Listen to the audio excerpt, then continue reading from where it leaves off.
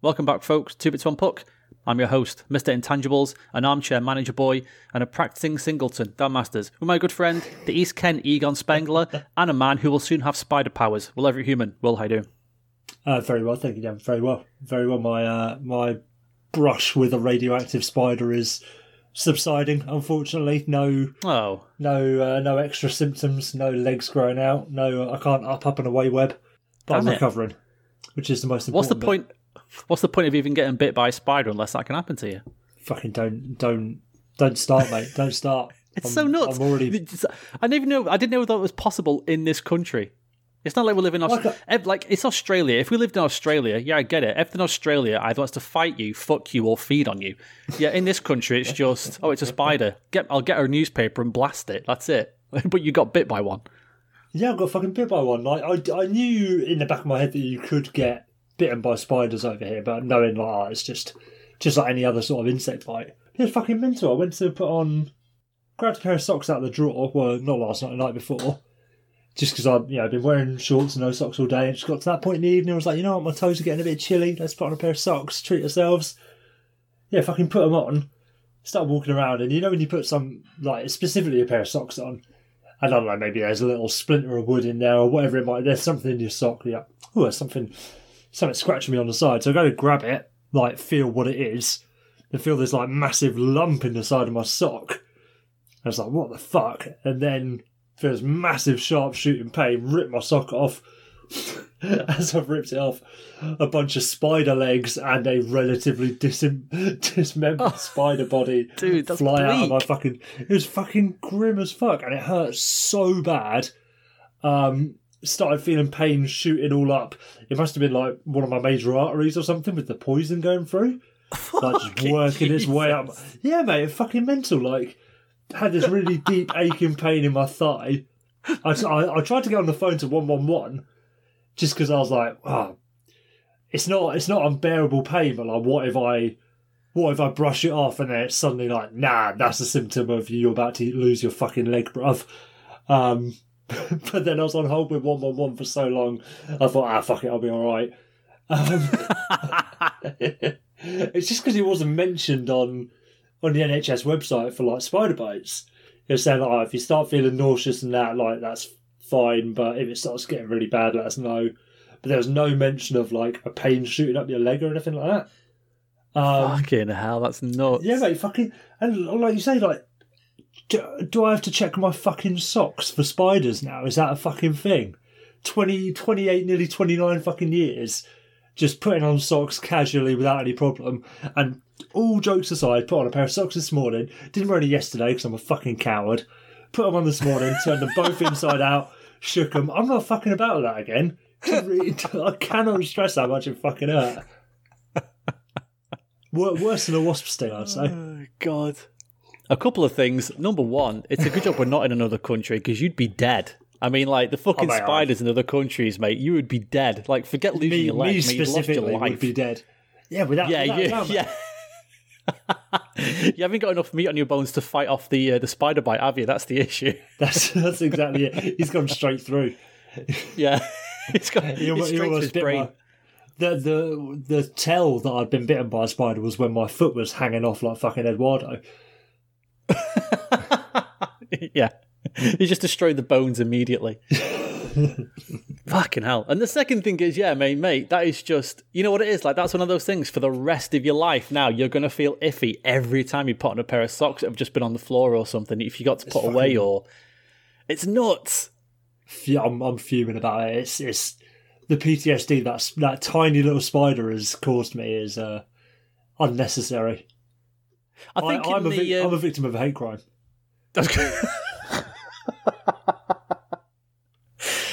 I think it's more so than the bite being sore and painful. It's actually a massive invasion of your personal space. I think that's these spiders just got they just don't care. It's like being stood at the bus stop and somebody stood right behind you. In a typical British fashion, you just kind of stand there and tut to yourself quietly thinking, I should say something to this person. And you never do. You just stand there thinking about it, quietly seething to yourself. And that's what this spider's done to you.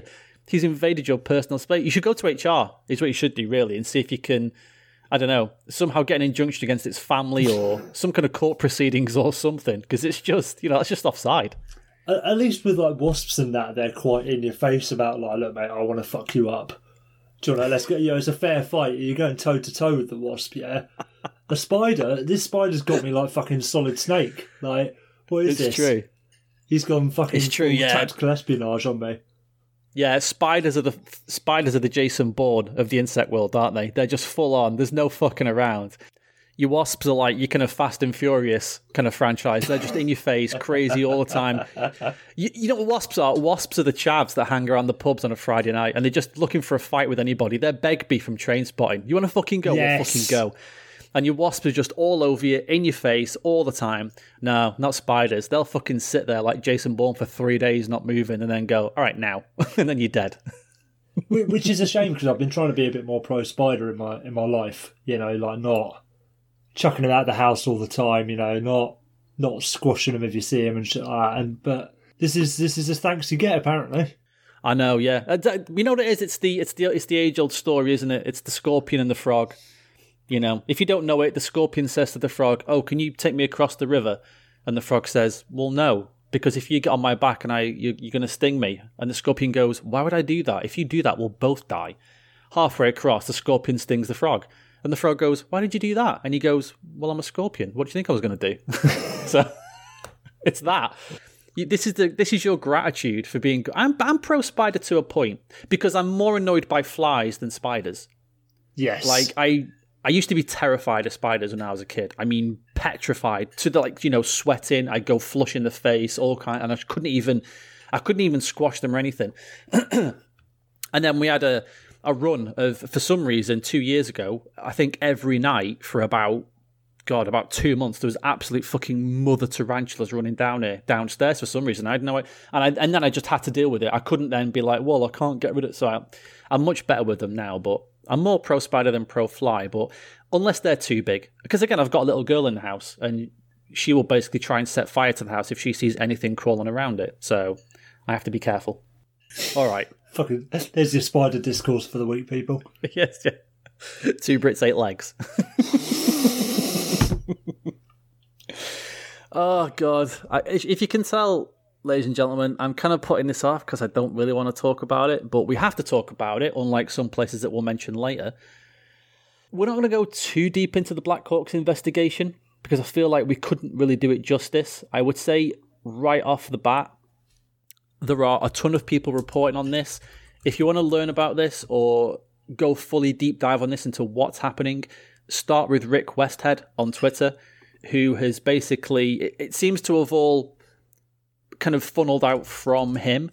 And also now Katie Strang's involved, Mark Lazarus involved, and it's being reported on more and more. But I would say Rick Westhead is the main guy to kind of start with. I know it's been reported on in, I think it's WBEZ in Chicago. They've done a big story about it. So it is making the rounds, but if you don't know, basically, and to be fair, you might not have known about this because reporting on this in the main media has been about as rapid as continental drift. So basically, an unidentified former Chicago Blackhawks player says in a lawsuit against the team that a then assistant coach, Brad Aldridge, sexually assaulted him during the 2010 playoff run. This is all alleged at this point, obviously, but the issue is that after leaving the Blackhawks, Aldrich was convicted in 2013 in Michigan of a fourth-degree criminal sexual conduct involving a student, and he's now listed as a registered sex offender. And of course, the issue is that the Blackhawks knew about this, and according to people in that, so associate coaches, former players, everybody knew about this. And it was just basically, we're not going to go to the police with this because why would we? And add this to the long list of issues surrounding the NHL and the hockey culture and all that kind of thing. But there are players, Paul Vincent, who was a skills coach in May 2010, was told by 2 Blackhawks players about Aldrich and then took it to team executives, including the president at the time, John McDonough, Stan Bowman, and was asked that, we should report this to the police, but the request was rejected. Let's start there, Will. What you got on this then?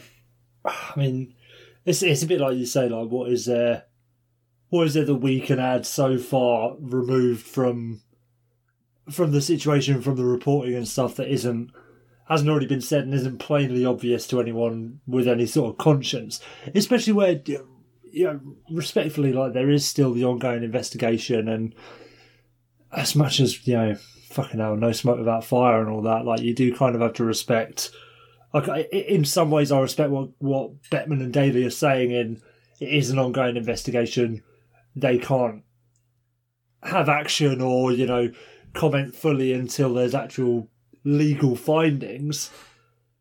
But the thing that's really standing out for me with this is, like, you talk about benefit of the doubt for the accused, yeah?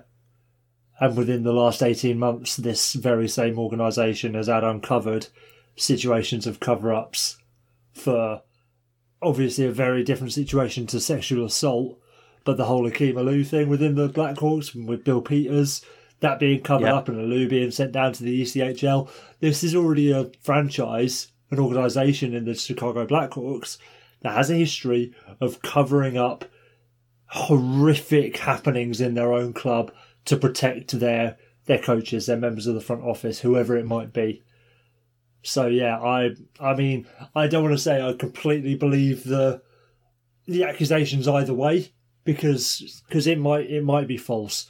I think it's very unlikely that a number of players, and who was the skill coach? Paul Vincent, is it? Paul Vincent, was the Paul Vincent, coach, yeah. Who has clarified to The Athletic and other sources that yes, this is true. You wouldn't have this many witnesses and accusers accusing such a horrendous thing against a nobody. Yeah, this fucking guy, he's nobody. It's not like he's coming out and saying, you can't even use that fucking straw man excuse of like, oh, they're just trying for their moment in the sun. They're just trying to sue a celebrity by saying they assaulted them. Like, no, this guy's a fucking nobody. And what the accusers are actually trying to do is stop the Chicago Blackhawks from perpetually sweeping things under the rug and allowing members of their organisation to get away with motherfucking murder. And it's disgraceful. It's utterly disgraceful. Like, I fear for how this ends. I really do. And I can only see it ending with Stan Bowman still in a job. Even if they're found guilty, there's not going to be the fucking repercussions that organisation should have. Not that Stan Bowman losing his job fixes anything for those people who are victims of this fucking criminal, but with the history of that organisation, with the history of the NHL, can you see it going any other way of nothing really happening? No, not at all. That's one of my main issues with it.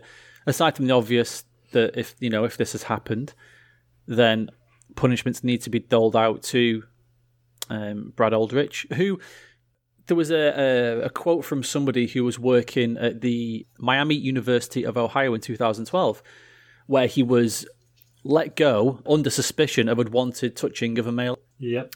And he went there from the Blackhawks.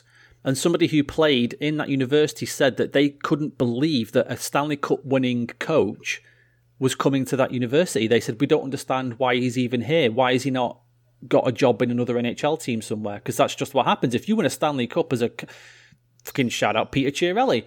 If you've got a Stanley Cup under your name, you can get a job anywhere, basically, in the NHL. And they said they couldn't understand why he was there. They said they couldn't understand why he'd gone there. There's that as well. And I think we've seen it for so long. That's just the way hockey is, and I don't understand. Nothing to me says that anybody's going to get punished out of this. I mean, are they going to punish the Blackhawks as well as a team, or... I don't know. It's a fucking huge minefield. And I also will not... Like, we have our fun with Gaz and Bill on this show. It sounds like a Viz comic when we say it. We have our fun with Gaz and Bill on this show. But I think at this point in time, they are right. They can't say anything right now because it'd be very stupid. Gaz, especially being a fucking lawyer, he knows when to say and what not to say. Well, Daly was a lawyer too. Or is still a lawyer. Of course, yeah. God, of course. I always forget that, yeah. So you've got basically two lawyers there who are just saying, yeah, we're just going to keep stum on this until something happens. Which is, and we're gonna get on to them later because I know you've got some opinions on this. But I was listening to a little bit of the latest 31 Thoughts, and Friedman makes a good point of. Oh really? Oh, okay, sorry. go on, yeah, sorry. Hold on. He fed in a quote from another lawyer who he had spoken to about the situation, and that lawyer made the point of, yes, people want blood and people want this to be paraded out in the streets as it should be to expose people as soon as possible.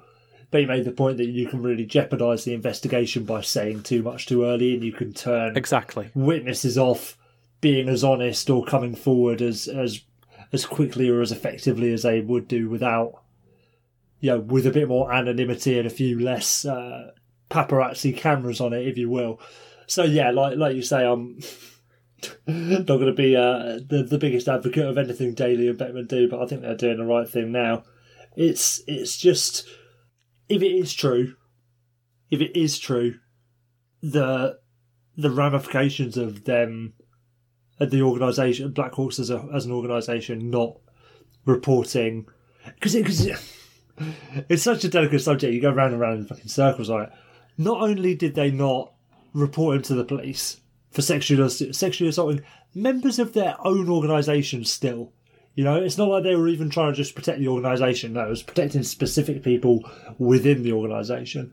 They then did not pass that information on to future prospective employers.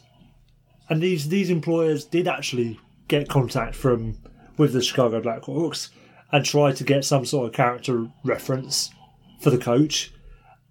And they didn't flag it up. They let him go into fucking educational facilities and be a part of that environment when he had a history of sexual assault, which is just disturbing to no end. Yeah. So if it is true, heads have got a fucking roll all the way to the top. I'm talking like President, fucking Stan Bowman, fucking Rocky Wirtz as to fucking answer for it. I don't know the structure of the Blackhawks enough outside of Stan Bowman and was it John, whoever the fucking geezer is that's above him, John something, John McDonough, whoever the fuck. Well, he was. He's left. He's gone now. Well, yeah, still not. And that's excused. now. Yeah, people are now like, that was weird, wasn't it? Why did he leave? That suddenly sort of came out of nowhere, and now people are.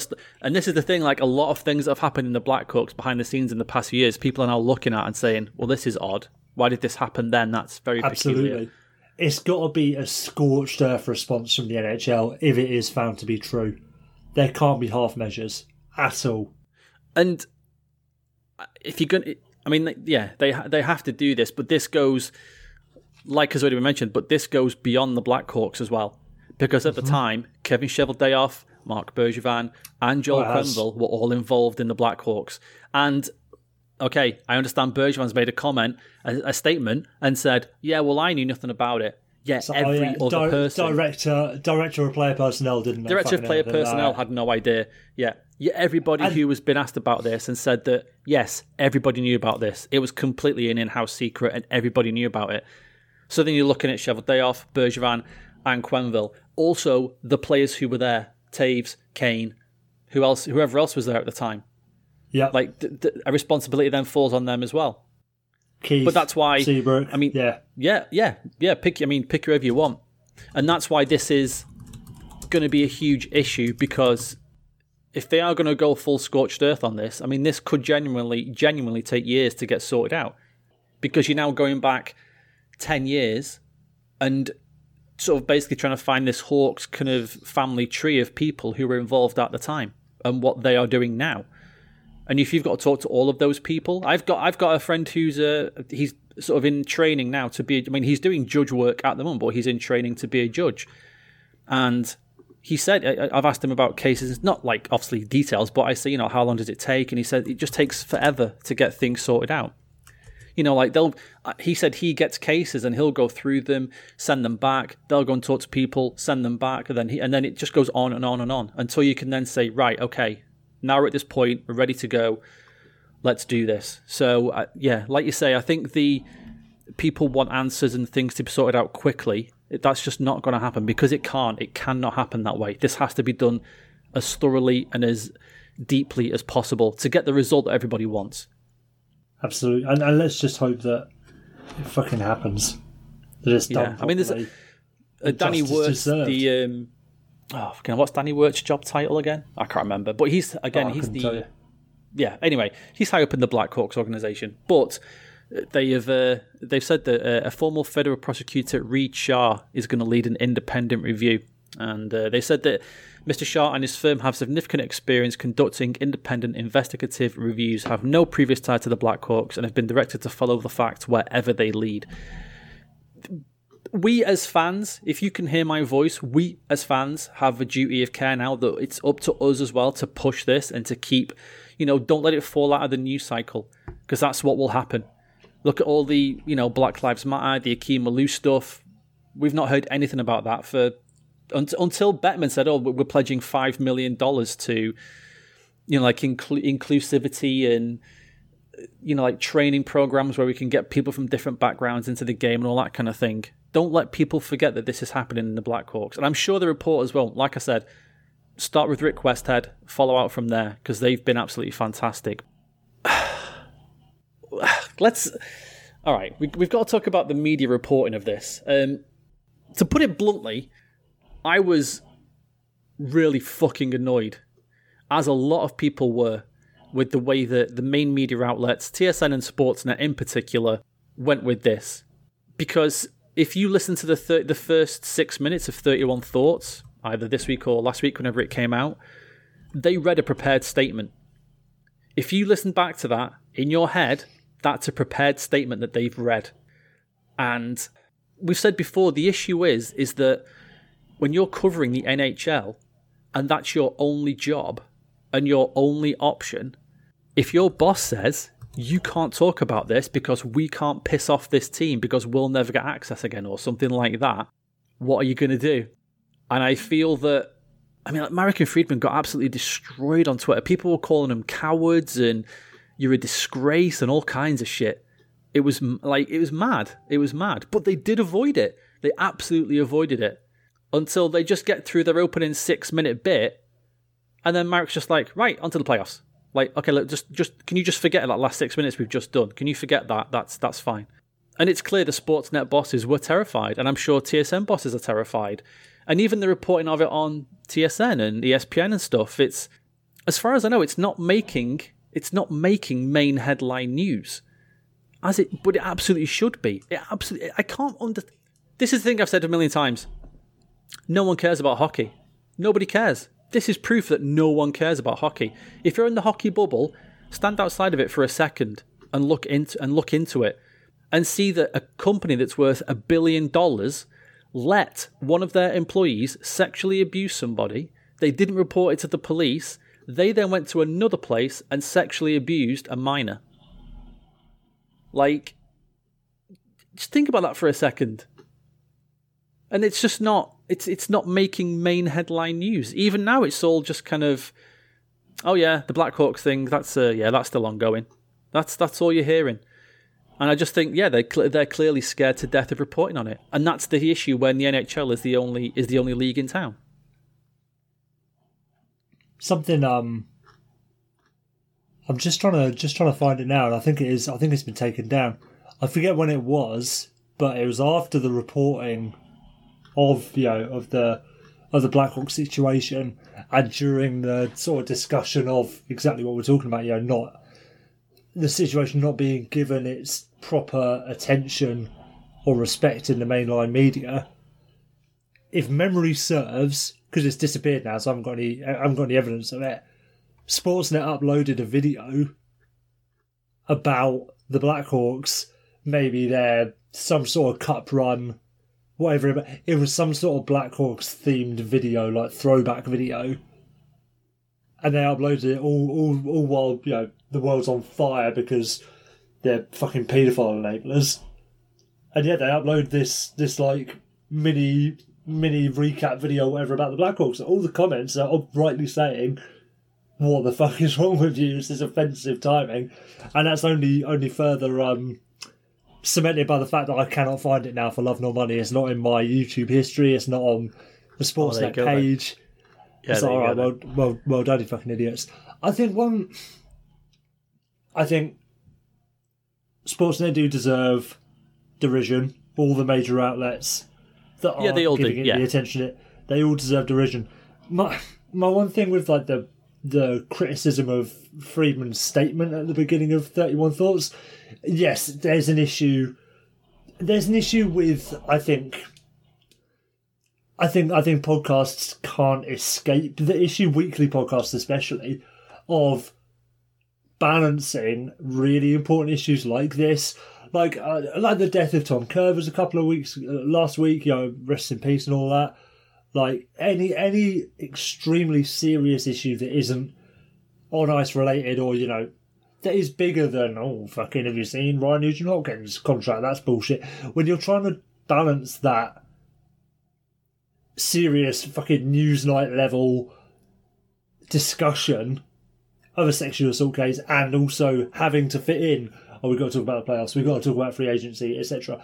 I think that's a lose-lose situation. Like there's not going to be a way you can include both topics in a podcast and have it not seem like, all right, that's done, let's talk about the fun stuff. Like, it's always going to come across that way. That I'm not trying to excuse it, I'm just saying that's a fucking issue with the format.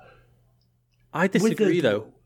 I disagree. Do you not think, because at some point you have to, no matter how you do it, my thing is like, at some point there has to be, right, that's a clean break, now let's go back to making jokes about fucking Ross Johnson. Here's what it is. Here's what it is. We're doing it right now on this show. In a minute, we're going to talk about the playoffs. We're going to talk about Wayne Simmons. We're going to talk about whatever the fuck ever comes on this show. And in the moment, it's going to be, okay, the Blackhawks thing isn't happening. Let's just talk about the fun side of hockey. Yes. But there's a way to... Absolute full credit. I know some people don't like Steve Dangle. Absolute full credit to that show. They've done the same thing, that they have spoken about it, and they've been candid, and they've been honest, and you can tell that they're also appalled at what's happened, but they also talk about the other side of the game. And that their show is like our show. They just generally have a laugh and be silly and all that kind of thing. But they've also done it, I believe, the right way. My issue with the 31 Thoughts thing was that statement was so cold. And you could tell it was absolutely a pre-prepared statement. If Merrick and Friedman came on and spoke from their heart, and I believe in their heart that they're saying they're thinking what we're thinking, that this is an absolute disgrace and what is happening with this sport, how can this happen? I'd have no issue, because yes, you still have to then report on the other news of the game. I've got no issue with that. I think it's the fact that it's the coldness of their statement is what it is. Not the fact that they made a statement and then discussed the other side of it. But I think you explained away the coldness of that statement anyway, Dan. Like, it is their job. Like, Sportsnet and any of like the flagship media companies, The Athletic, to certain writers at The Athletic especially, who we won't name, they are so much closer to the product and to the NHL itself that they are like, not state-run media, but like it's closer to state-run media than a couple of fucking idiots in their spare bedrooms chatting all sorts of bullshit. Like, do you know what I mean? Mate, that's such a good point. It is like, and that's a problem. It's not to say that you can excuse Sportsnet and TSN and whoever you want from that. Like, that is an issue, but then that's an issue at the corporate level. It's not... I don't blame... I agree. Jeff Merrick. I mean, what are they going to do? Yeah, exactly. What can you do? They've still got to keep their jobs and that. And I still think exactly that people in those positions do more than they could do. Like, I do have the respect for Elliot Friedman that I don't hold for other reporters. I really like his work. I like his writing. I think he's fantastic. I agree. And I think he does as much as he can within the understanding of him not making himself a fucking martyr for hockey media. Do you know what I mean? And with the coldness of the pre-prepared statement, like, it has to be cold. It has to be pre-prepared because of what we were saying earlier. It's an ongoing situation. It's an ongoing investigation. It's a fucking legal thing as far as written and recorded media for these corporations. It is a legal issue before it's a moral issue. And that's where it becomes an issue. Go on. All right, though. Right. If this is a legal issue in regard to something like, I don't know, like fraud or something. Say the Blackhawks were embezzling money from players, or they were taking more out of escrow or something like that. That I would then let them off more. But in this situation, we're talking about sexual abuse. This should be bigger than fucking Sportsnet relationship with the Chicago Blackhawks. Oh, but I think it is, though. I think it's the issue of we can sit here and say Stan Bowman's probably a piece of shit, John McDonald's probably a piece of shit, paedophile enablers. Do you know what I mean? Like we can say that. We can say that because who's going to fucking come for us? If Elliot Friedman is on his podcast or in his article saying, even hinting that he thinks this is what's happened, and then it comes out and it's not what happened, he personally and his parent company and his editors, there are editors fucking involved in that, where we quite clearly don't have any editors involved. How dare you? Are going to be put at risk, even for but you might edit the show, but I don't think you. Just because I edit the show doesn't mean I'm an editor. Yeah, definitely. You tidy it up. You don't fucking limit us, which I appreciate. But do you know what I mean? Like they're a far bigger target for like libel lawsuits. Even if he hints that, I understand that. And in his position, this is probably what happened. In his position, he's not going to be stupid enough to say something like that. I understand that, but for it to be a clearly pre-prepared statement, other than for them to say, "Okay, Elliot, obviously, don't say this and don't say this," and he goes, "Okay, then that's fine." And then he can just... He's not... If I worked for the fucking BBC or something and I was reporting on this, I wouldn't go on a BBC-funded podcast and say, well, clearly Stan Bowman knew exactly what was going on and he should be put in jail. I would never say that. That's because you're a coward. But then... That's true, yeah. I'll happily bow down to the man for cash. Don't worry about it.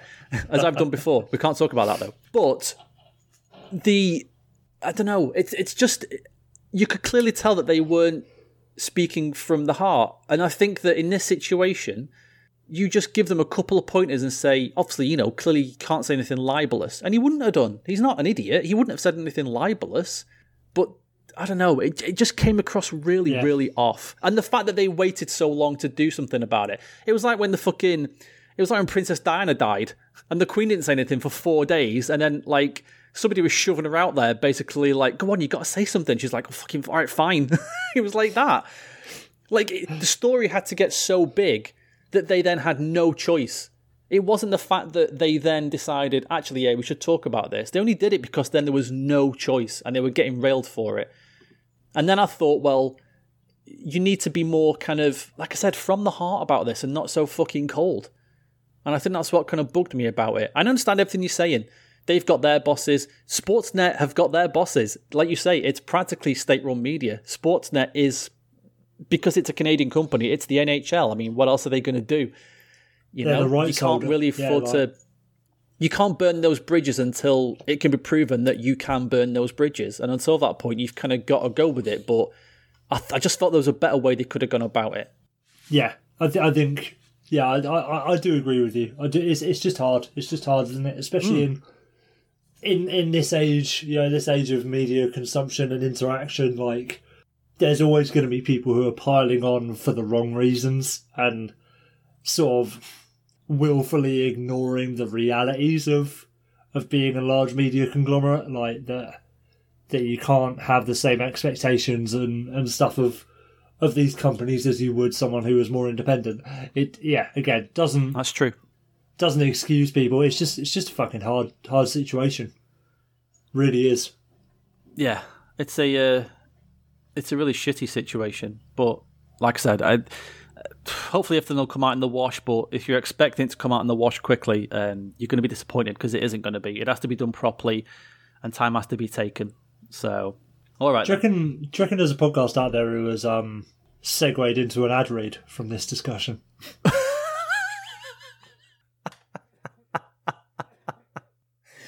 There has to be. There has to be. There are enough podcasts out there. Someone's done it.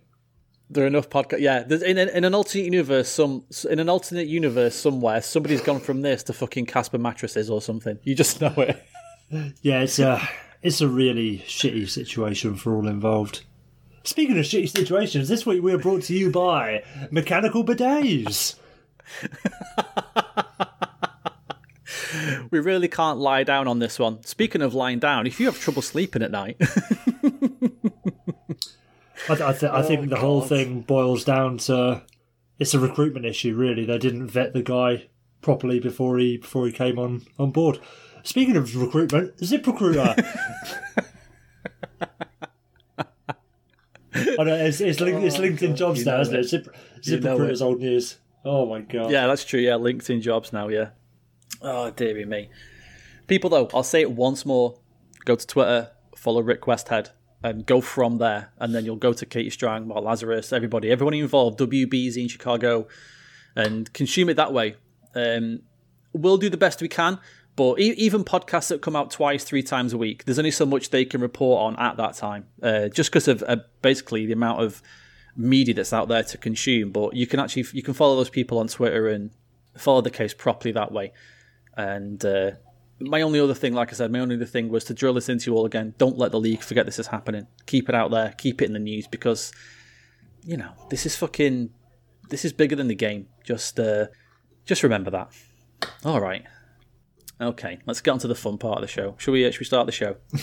Yes, I think we should. Oh, after our very well rehearsed, impeccably acted out pre-written statements have now been read. Yeah, was that script okay for that 37 minutes? Was that all right? Yeah, if we could redo it again and you put a bit more emotion when you say TSN. Okay. Yeah. We'll try again. All right, we've done it 9 times already. We can do it a 10th. Yeah, good point. All right, let's start the show.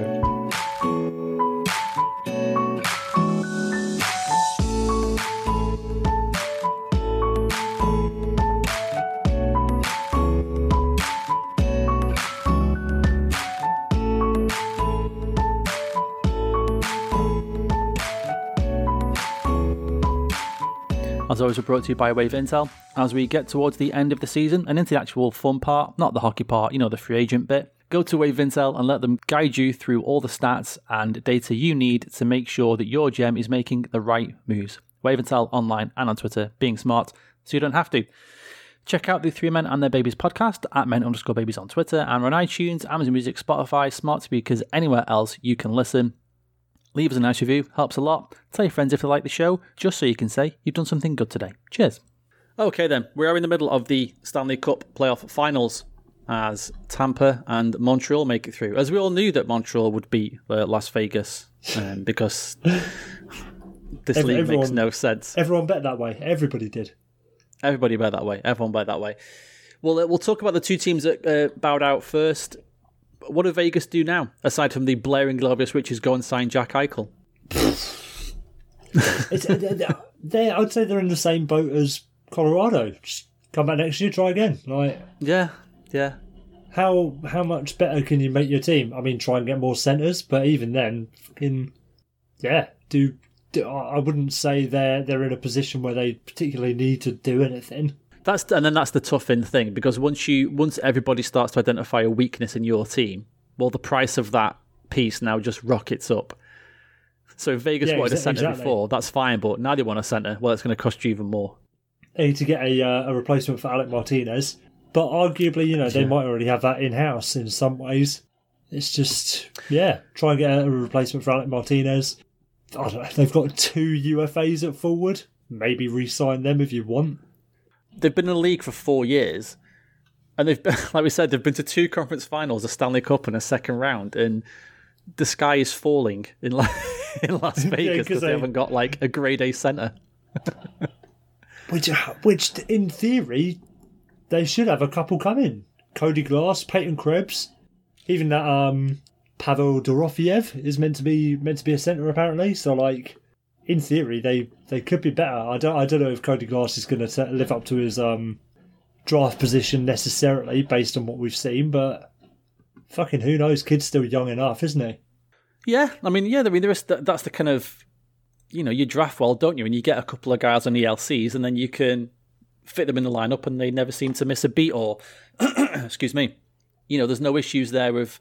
Okay, you've got loads of guys making this much money, and now we've got a couple of young, the Montreal Canadiens right now, like Suzuki, Kotkaniemi, and Caulfield. I mean, Cody Glass's junior numbers are absolutely unbelievable. And he was fine at the AHL last year.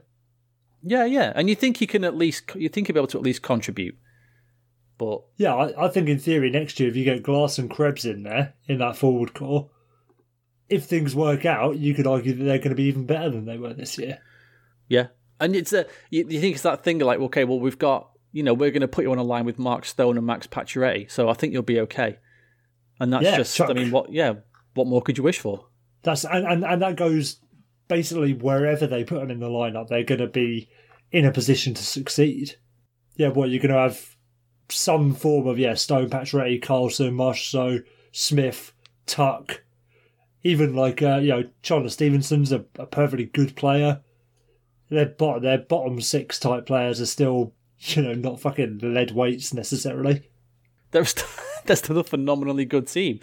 It's just the old playoff thing, Sometimes the good teams don't win. You just got to retool and go again. Which is what I think. Try again, yeah.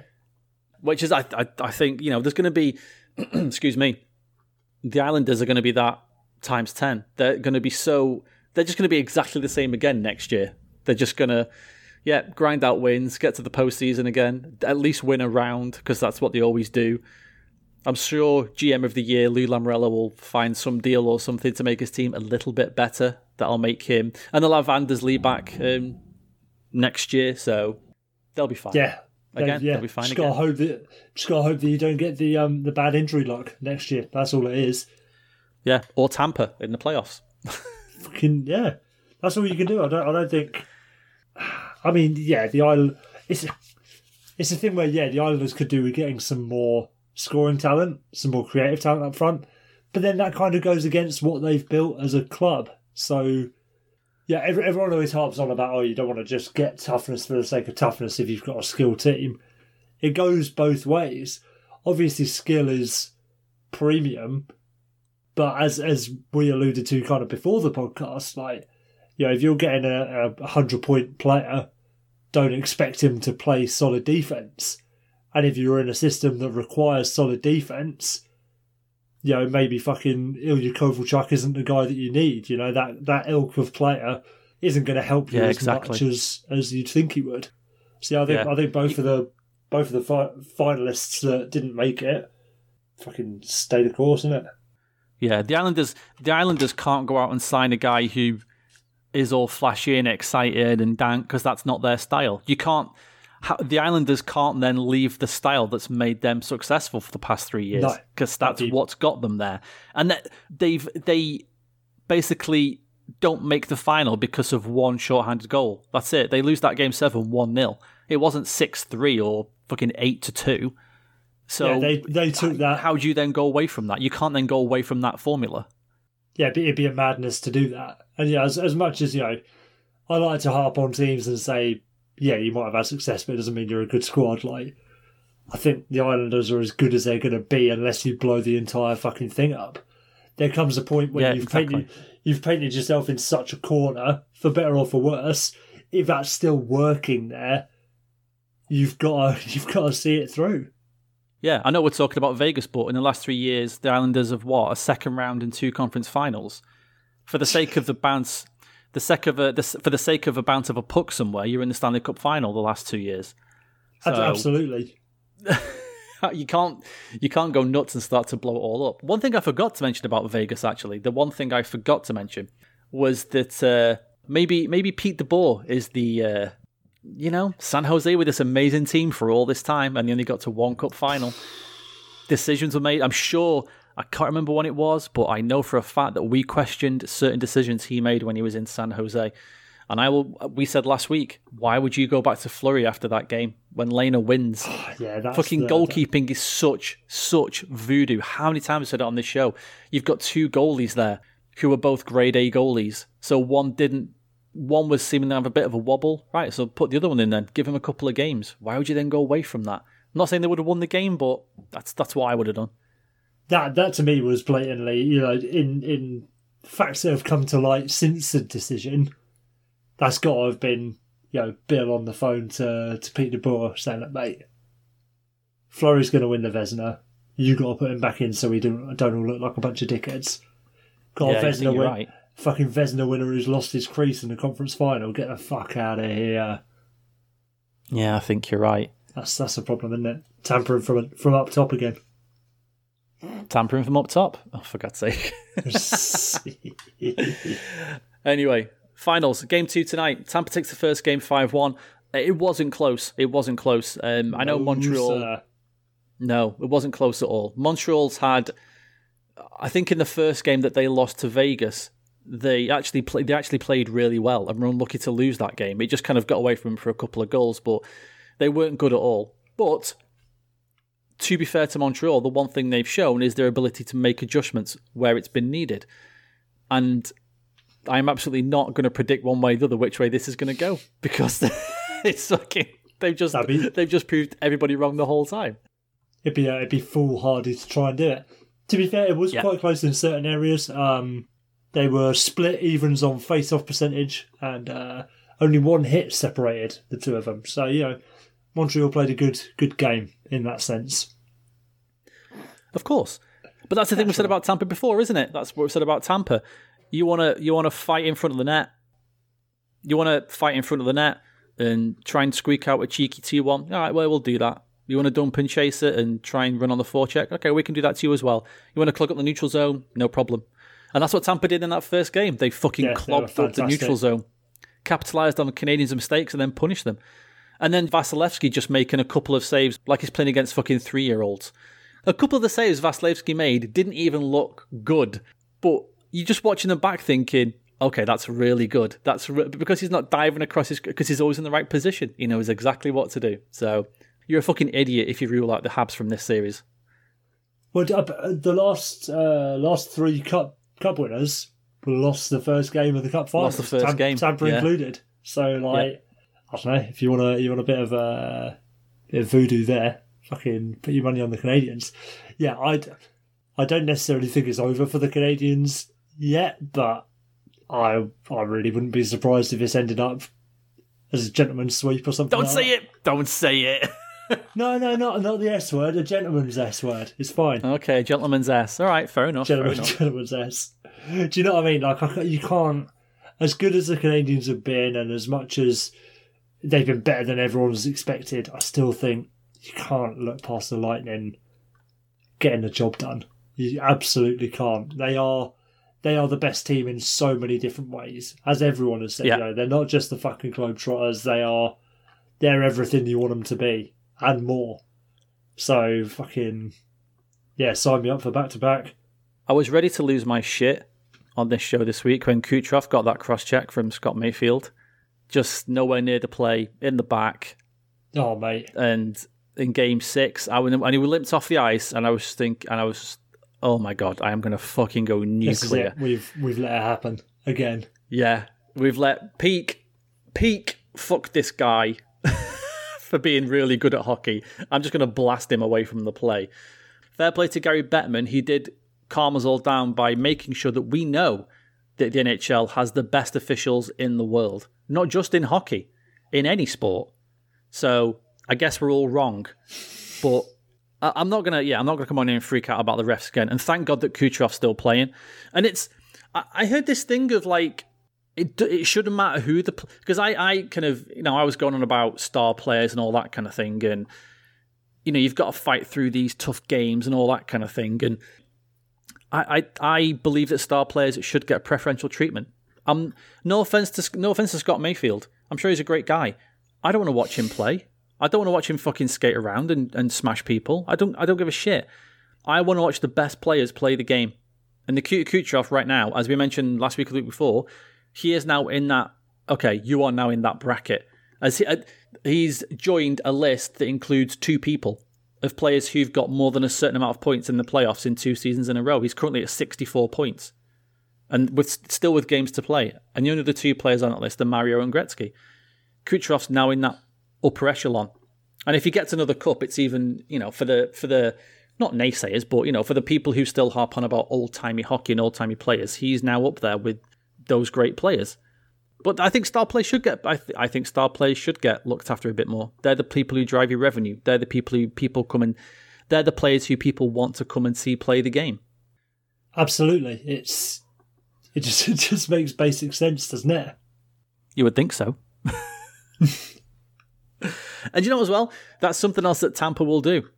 Like, yeah, they'll fight you. They don't give a shit. They'll cross-check you. They'll play dirty. There'll be fucking sneaky hits, fucking jabs here and there. They're just so good at everything. I just Well, what do you think about on that? What do you think about the Gallagher thing? go on. You go first. Let me digest. You go first. Go on. I want to hear your. I know you put the question to me, but I don't know. I don't know. It looks fucking awful. It looks awful. I think it's one of these horrible ones. It's so similar to that Tom Wilson Artemi Panarin thing. It's so similar. Yeah, it is. It is. It's about wrestling. So to have a differing view on it to the Wilson Panarin thing feels automatically like disingenuous might not be the right word, but you know what I mean. Like, it makes it the other one seem like, oh, just because it's Tom Wilson, you call him the fucking devil and you want to cut his ball bag off. Like, this one for me is more an issue with scrums after the whistle and our fucking love of it and how unpenalised actions in the scrums after the whistles go. It's horrendous. I still think Sergachev was not anywhere near safe enough or respectful enough of Gallagher as a person, as a player, as an opponent in that situation. I think it is different to the Panarin Wilson thing, where Wilson was fucking hell, yeah, like Wilson had already attacked Buchnevich in that situation, etc., etc. This is much more of an even matchup. Do you know what I mean? They are both engaged with each other with the same intentions. But yeah, we've got to be fucking more careful than this. Do you know what I mean? For sure. And on the back of me saying about star players, excuse me, Christ. On the back of me saying that star players should get maybe more preferential treatment sometimes with certain things. The reason the Tom Wilson thing is worse to me is because I can believe that Mikhail Sergachev just overpowered Brendan Gallagher. And it was only them two at it. It wasn't like there was 7 other guys in and around the action. It's just them two, and it just looks like Sergachev's just like they are kind of wrestling, and he just tries to kind of muscle him out. Whereas if you told me that Tom Wilson intentionally tried to hurt Artemi Panarin, I'd believe you, because that's what he's like. Now, if Sergachev keeps doing this, then yeah, he's a piece of shit. Yeah, it doesn't look good. I agree. And the whole thing after the whistle, like once the whistle's gone, the fucking whistle's gone. Why are you still carrying on doing this shit after the whistle? If a referee can step in and stop a fight when it's kind of like the players are on the ground and it's all done, don't let them wrestle. Just, you're fucking done. Like, that's it. What are you wrestling for? What are you hugging each other for, basically? Exactly. Have your little hug, blow the whistle again. No, knock it off. You don't need to do this. Nothing good is gonna come of this. Because even an aggressor, if they throw somebody down to the ice, I mean, Sergachev could have ripped his ACL or something. Like, they're on skates. I don't know how many times I have to mention that to people. Don't forget, they're fucking on skates. He's not going to have like an absolute solid balance there or a solid foundation to throw Gallagher down. So I wouldn't have minded too much if Sergachev would maybe have gotten a game for that, the way it happened. But yeah. I think to compare it to Tom Wilson thing, like I say, I think if you I believe that Wilson does that to intentionally hurt people. Whereas I think Sergachev was just bigger and stronger than Gallagher, and that was the result of it. But I agree. The emphasis should be on the whistle's gone, so fucking stop it. That's it. Once the whistle goes, just stop. Get back to your positions and we'll start playing again. That's it. Yeah, definitely. That's the problem that is evident with this situation, isn't it? For me. And it's fucking so lucky that Brendan Gallagher didn't get more hurt. Dude, we're not talking about fucking Gallagher being out for the season or whatever it might be. Yeah, for sure. I mean, knowing the way the playoffs is, who's to say he's not fucking hurt now? He probably is. Like, that must have fucking dinged him for sure. It couldn't have been good, but I don't know. Tampa went after him all night, didn't they? They were on him all night. Yeah, it's kind of a weird. It's like a weird reversal thing because he normally is the one who goes at people, but they were just kind of. It's like they identified him, I thought, and sort of went, yeah, that's the guy who gets his team fired up. Let's get him, kind of thing. Yeah, absolutely. And I think people need to not conflate that with Sergachev trying to injure Gallagher. Yeah, I agree. That's the dangerous thing that you start worrying about when that comes up. There's a difference between targeting someone as an issue and trying to neutralise their own sort of antagonising behaviour on the ice and stuff, and going out and trying to fucking hurt someone. But yeah, like I think the fact that they neutralised Gallagher, this moment excluded, was another bit of evidence of just how fucking good Tampa Bay are. What do you think Philip Deneau's next contract looks like? Is somebody gonna... Too big? Dude, he's getting so much love, isn't he? So much love as a centre who does nothing but defends. He's basically he's basically a new position. He's basically now a centre defenseman. That's the new... We've just invented a new position. He's a centre back now.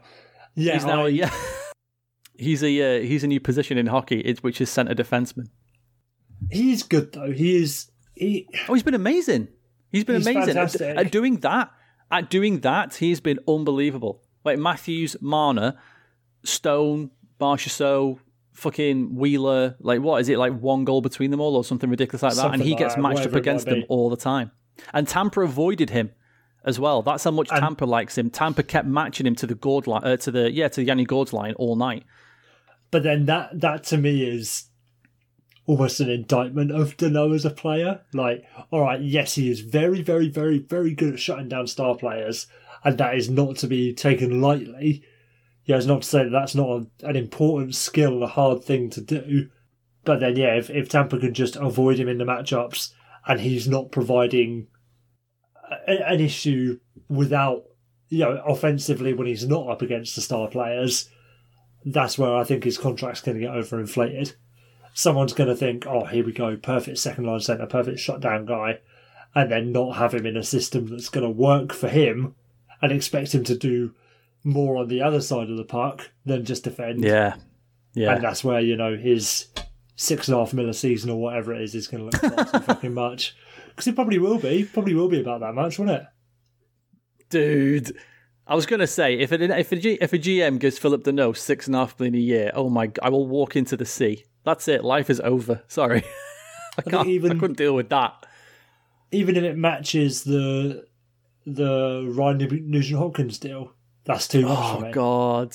Yeah, way too much. Way too much. Because he ain't going to be effective defensively for the rest of his career necessarily, is he? You give him 7 years or 8 years, he's not going to be 35 and be Patrice Bergeron again. He's going to be a fucking fourth-line centre. Do you know what I mean? Well, in that case, welcome to Vancouver, Philip Deneau. Well done. Fucking there you go. It's going to be a fucking sign and trade. They're going to trade a second for his rights. Signed 8 years, $6.5 million. Job done. See you later. It's going to be 8 years. No, 8 years at 4, but full no move. That's what he's going to get in Vancouver. Oh my God, imagine. So they can never get out from under his contract. Yeah, like please happen. He is primed to get well overpaid, especially gone to the fucking Stanley Cup final, getting praised for his defensive prowess.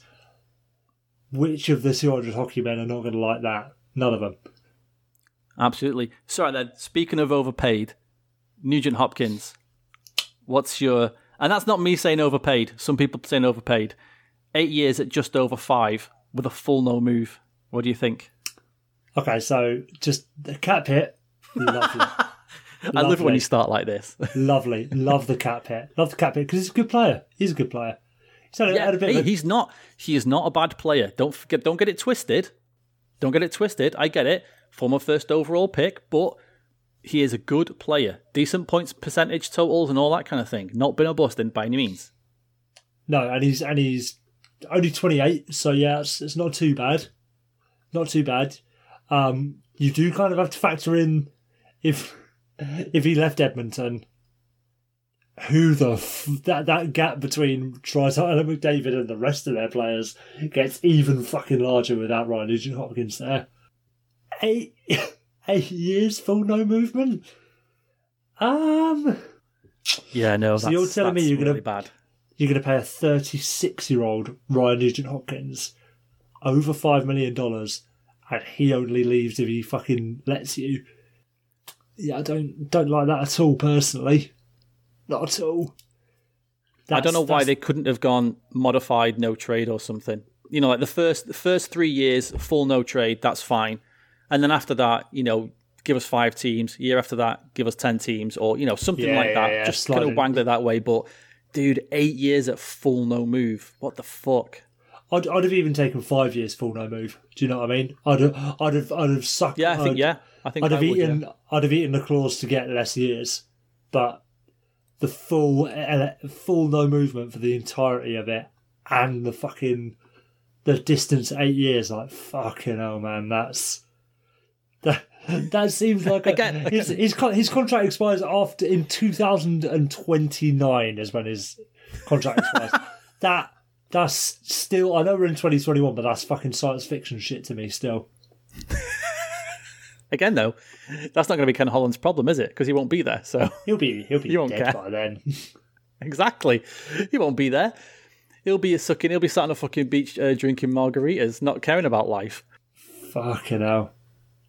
God, Yeah, that's 8 years at a full no move. And again, we just said he's not a bad player, but he's not 8 years at full no move good. There's maybe 5 players in the league I'd give that to. And he's not one of them. And even then, like, we're seeing with Jack Eichel why, like, you probably shouldn't give full no moves to anyone, because anything can fucking happen. Like, imagine if Eichel had a no move right now. Be madness. Jesus Christ. Dangerous. Yeah, it's so dangerous. You are right though, and we've said this before. It's easy looking at the numbers and going, "Fucking, you're mad." Like you say though, you look at that fucking roster, that forward roster, and you're going who are they basically getting for that number. Who's anyone? Yeah, exactly. Who are you going to sign for $5 million? Who will guarantee you the points that Nugent Hopkins has done in that system for the past 3 or 4 years? There's nobody. So if you don't have him, you're then going down to Kyle Turris. Basically, that's your next centre, or your next prop. Yeah. Because, like we've said, I mean, Draisaitl on his. I mean, do you put Draisaitl on his own line then and make it work? I don't know, but then you haven't got the players to put around Draisaitl either. Like that's the problem. If you take Draisaitl, if you take out Nugent Hopkins and put Draisaitl on his own line, like Kyle Yamamoto has been fantastic, but that was with Draisaitl and RNH. Like, were you going to put fucking Josh Archibald there? Like, it's not a good look. Not a good look, but they have re-signed him, so yeah. So I excuse it to a certain extent. I really do. But fucking hell, Ken Holland. I like it. Ken Holland. I like it more than I hate it. I think so, yeah. But I think it's Ken Holland. That's a Ken Holland contract right there. That's exactly what you feared was going to happen, and that is. You know what? You're fucking right. I just realised what you're getting at as well. Fuck, you're so right. It's a death knell. It's the death knell. It is showing that Ken Holland hasn't learned a fucking thing from his time in Detroit. And in a few years, we're going to be looking at the Edmonton Oilers he's going to fucking re-sign James Neal next year to a 6-year contract. Like, whatever it's going to be, they're just going to be like the Red Wings were. Maybe getting into the playoffs, but then just anchored down with these deadweight contracts with fucking bullshit players. Yeah, you're right. That's an excellent point. Well, quickly mention Wayne Simmons back in Toronto for $900,000. Is that for 2 years, isn't it? Or am I 2 years, yeah. No, that's for 2 years. Again, I can kind of see why they've done it. I'm not really keen on it. There's only so much hate I can have for a sub $1 million contract, though. Do you know what I mean? That's the thing. Yeah, that's the thing. I don't agree with content. For content reason, I'm praying he gets a full no move as well, just for content, because that'll just be hilarious. Yeah, it's unconfirmed as well, isn't it? Yeah, it's unconfirmed. That's the weird thing. It's not. It must be full. I think they're going to try and release that on a Friday at 4:59. Oh, by the way, just before I forget. Okay, bye. See you. It's a weekend. Bye bye. And that's it. I mean, kind of. What else are they going to do? They need NHL players, and he's still an NHL player-ish. I don't understand that. The thing that everybody said when they signed him last year was he's going to get injured at some point and then he won't be as good. And he did, and he wasn't. And now he's a year older. So, but then what else are they going to do? Fucking play the record. They've got too much money tied up in too few players. So this is what they've got to do. They've got to scrape and scratch and claw for these sort of bottom deals that they can find. It's one of those free agent contracts, because he's effectively a free agent. It's one of them free agent contracts signed every year where it's like, okay, contracts, whatever, because it's sub $1 million. It's about what your coach does with the player now. Yeah. It's about, that contract only becomes a problem. Like, the fact that you've signed Wayne Simmons only becomes a problem if Sheldon Keefe refuses to take him out of the lineup, even if he's dog shit. Because and with him making that money, they can bury him in the AHL, can't they? Without actually having to. They can even just have him as a healthy scratch. It's not gonna. Well, you're an extra $200,000 on league minimum. Wow. Like, yeah, I'm with you though. It's one of those ones that's like, have we learned any lessons? Really? That's the worry. Yeah. Well, quickly, a couple of awards to look at, just quickly. Nothing, again, we kind of avoid the awards because, as I said, there's so many things on this show that we probably should cover, but we're just like, why? Like, you want to hear about this? Really? Who cares? Interesting, though, that Adam Fox has won the Norris, which I think is a pleasant surprise. The second player to win the Norris before his third NHL season, within his first 3 NHL seasons. Wow. Do you know who the other one was? Christ. Oh, Bobby Orr. Bobby Orr. Ding, ding, ding. Oh, of course. There you go. Okay. Well, that makes sense. Yeah. I guess it's in decent company. A pretty decent company. Yeah, both won it after their second seasons, rather. Yeah, fair play to him. And then the other one that actually annoyed me was the fact that Conor McDavid got 100 first place votes out of 100, which I'm furious about because it means there's nobody to rail on this show. I'm furious for content reasons, not because he deserved it, because he did. But I'm just annoyed that there wasn't one analytical boffin out there who said something about his two-way game or something and then gave it to, I don't know, fucking McKinnon or something. Oh, I haven't even looked at the... there's got to be something in there. There's got to be something in there where somebody gave... Honestly, there really isn't anything that egregious, honestly. It's very frustrating. I'm very annoyed. Yeah. UC Saros getting fucking heart votes. Like, come on, mate. Let's be realistic. I think he deserved a couple, like, the odd 5th place vote here or there. Dude, he was really good. He got a fucking 3rd place vote though, which for me is like, Jesus Christ. But then again, though, like we're talking most valuable. Again, that's the most valuable compared to best, isn't it? Which we're not going to do again. But you could argue, without a shadow of a doubt, he is way more valuable to that team than somebody like Nathan McKinnon is when they've got other players around him who can do a good job. So yes, no, that is fair play. That is fair play. I did very disappointed that Kaprizov ran away with the Calder so violently. Yeah, but again, though, Kaprizov was like flashy, wasn't he? Yeah. He was. Whereas Jason Robertson is just suddenly becoming a very good NHL player, and he's just kind of going about a business where Kaprizov's doing highlight shit. Robertson still had his skill moments, but yeah, you combine the way Kaprizov plays with the fact that he had his name fucking half etched on the trophy from fucking training camp. You know what I mean? Yeah, exactly. But yeah, Robertson got 1 first place vote, so that'll do me. 2 fourth place votes, which I think is fucking criminal. Who came 2nd and 3rd in the 4th place one? Nedeljkovic. Nedeljkovic, then Josh Norris, then Igor Shesterkin. Right. Nah, I'm not having that. Yeah, I can get annoyed about that, but only kind of, not enough. Only a little bit. As annoyed as you can get about the fucking Calder. I can't believe. Yeah, exactly. I mean, I totally can believe, but Alexis Lafreniere nowhere. Not a single vote. Is our not that I wish ill on the boy. I don't wish ill on the boy at all. But we were saying last year, we're just hoping he turns into an absolute bust. Just because we're due a bust. We're due a big bust. We are due one, aren't we? I think he'll be fine. I'm sure he'll work it out. Last couple of little bits. Steve Dangle retweeted an unbelievable statistic the other day, which I really had to go and check, which was that Ottawa, Montreal, Calgary, Vancouver, and Edmonton have been in the Stanley Cup finals since the Leafs last won a round in the playoffs. Jesus fucking Christ. That alone, on top of everything else in regards to the Leafs, that stat alone was one that the one that's come out about, it's been this many days. Did you know since they were last won a playoff round, this has happened, or that kind of thing. That stat is the one that made me sit up and take notice. That five of the other 6 teams in Canada have been to a final since they've won a round. That is fucking insane. Yeah, that's fucking madness. And a great indictment of just how shit the fucking Leafs have been. Well, that's why they're the centre of the hockey universe, Will, clearly, because of all the success they've had. Absolutely.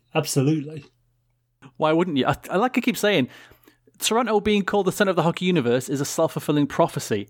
I keep saying this to people.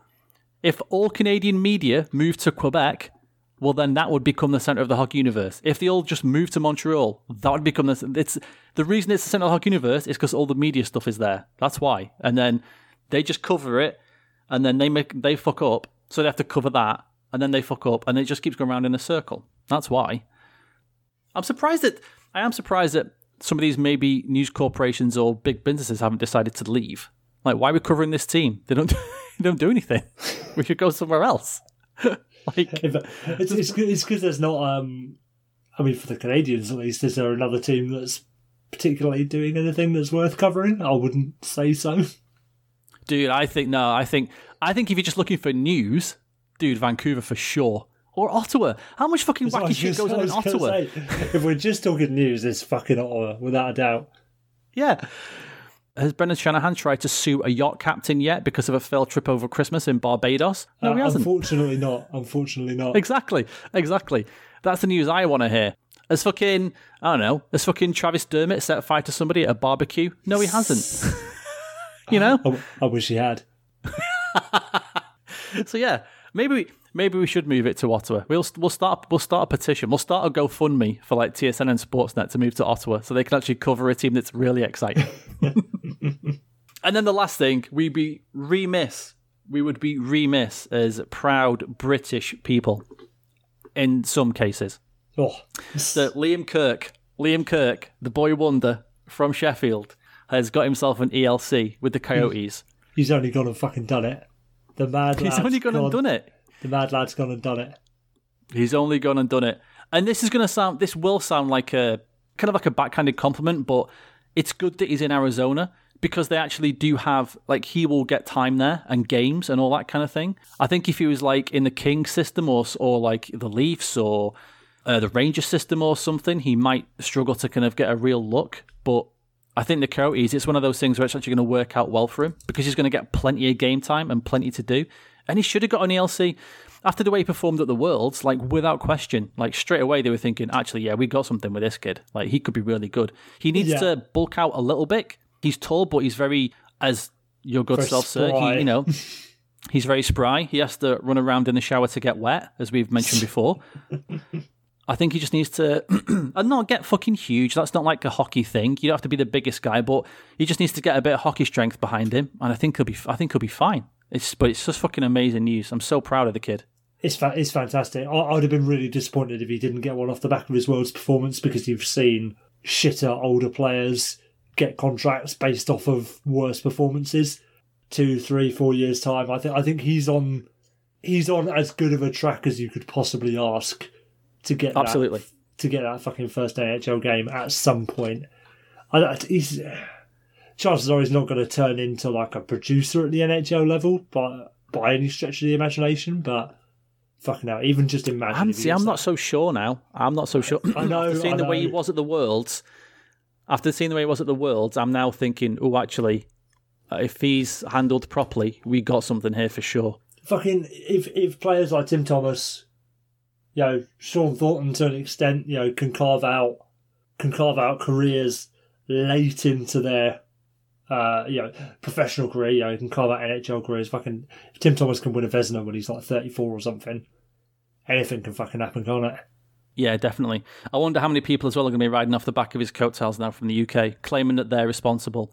Like the hockey media in the UK as well, trying to claim like they're his fucking best mate, or we've been supporting this kid for ages. It's all we're so, like just trying to fucking sponge off him and stuff. Be careful of the vultures, Liam. Be careful of the vultures, okay?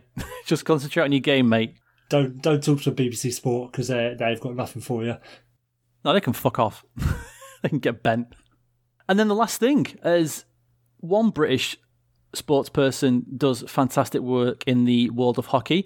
Casey Trail, British female athlete, goes 25th overall in the NWHL draft to the Buffalo Beauts, the first ever British player to go in the draft in the NWHL. So fucking shout out to you as well, Casey. Yeah, I didn't even know. Shout out and big up to Casey. Fucking yeah. Saw it this morning. Girl. I got the girls from Saucy Rockets tagged me in and said, "Oh my god, have you seen this?" I was like, "Holy shit, no way!" A girl from the north of England as well. You see, and Liam Kirk's in the north of England. You see, Will, you fucking poxy Southerners, what have you ever done for this country? Ever? Seriously. We ain't got any fucking ice rinks down here, mate. That's the fucking problem. Yeah, of course you don't. It's all too posh. It's all fucking squash and highlight. That's your problem. That is absolutely it. The amount of highlight I played as a boy growing up, it's just highlight and polo all the way down. Highlight and polo, yeah. I'll tell you, mate. Where I live, you couldn't fucking move for hockey rinks. Honestly, every street corner, mate. You could. It was all you could do to try and find some ice time anywhere. No wonder these northern players are making it in America. This is it, mate. It's the northern privilege that we're all talking about. Yeah, it's the northern ice hockey privilege. We always said it's a working class man's sport, didn't we? I've just seen fucking Casey's from South Shields. She is. Oh no, South Shields. That's what's the word? Newcastle way. Yeah, that's exactly what I was looking for. Now I thought she might have been in Kirky country. It's going to be funny when she turns up to her first day of training or something, and they're all, "Oh, hey, Casey," and she goes, "I'll read Pet, how you doing?" And they're going to go, "What?" If you don't know, folks, the Newcastle accent is quite broad and quite. It can be quite hard to understand sometimes. We need to get a Scouse player in the hockey universe at some point. Oh, could you imagine? That'd be so just a full-on Scouser from like the back streets of Kirby. That would be so good. Or like Toxter. Proper disturbingly Scouse. Yeah, yeah, offensively Scouse. Oh dear. The NHL team rescinds their pick as soon as he does like his post-draft interview. So, fuck it. I mean, we didn't interview him. We did an email interview. Didn't realise it was like this. Jesus Christ. Yeah. We didn't realise that's how we spoke. due to concerns with character issues, we have rescinded our draft rights to this player. The character issue is we have no idea what he's saying, so he might be telling us something really bad, but we can't tell. We cannot clarify what he's saying, so it's for the safety of the organisation. Okay. Oh, fantastic. There we go, though. British hockey. Fucking shout out Kirky and shout out to Casey. Up. Great stuff. Look out, Canada. We're taking over. That's it. You know what the Brits are like? We love taking things over. We love claiming it as our own. The British are coming after all, to be fair. Yeah, it's true. It is true. First the Euros, next the NHL and the NWHL. Oh, dearie me. All right, there we go. Thank you for listening, everybody. Well, any last words? It's coming home. It's coming home. It is, in fact, coming home. Packed show this week. Thank you, everybody. We will talk to you next week. Peace.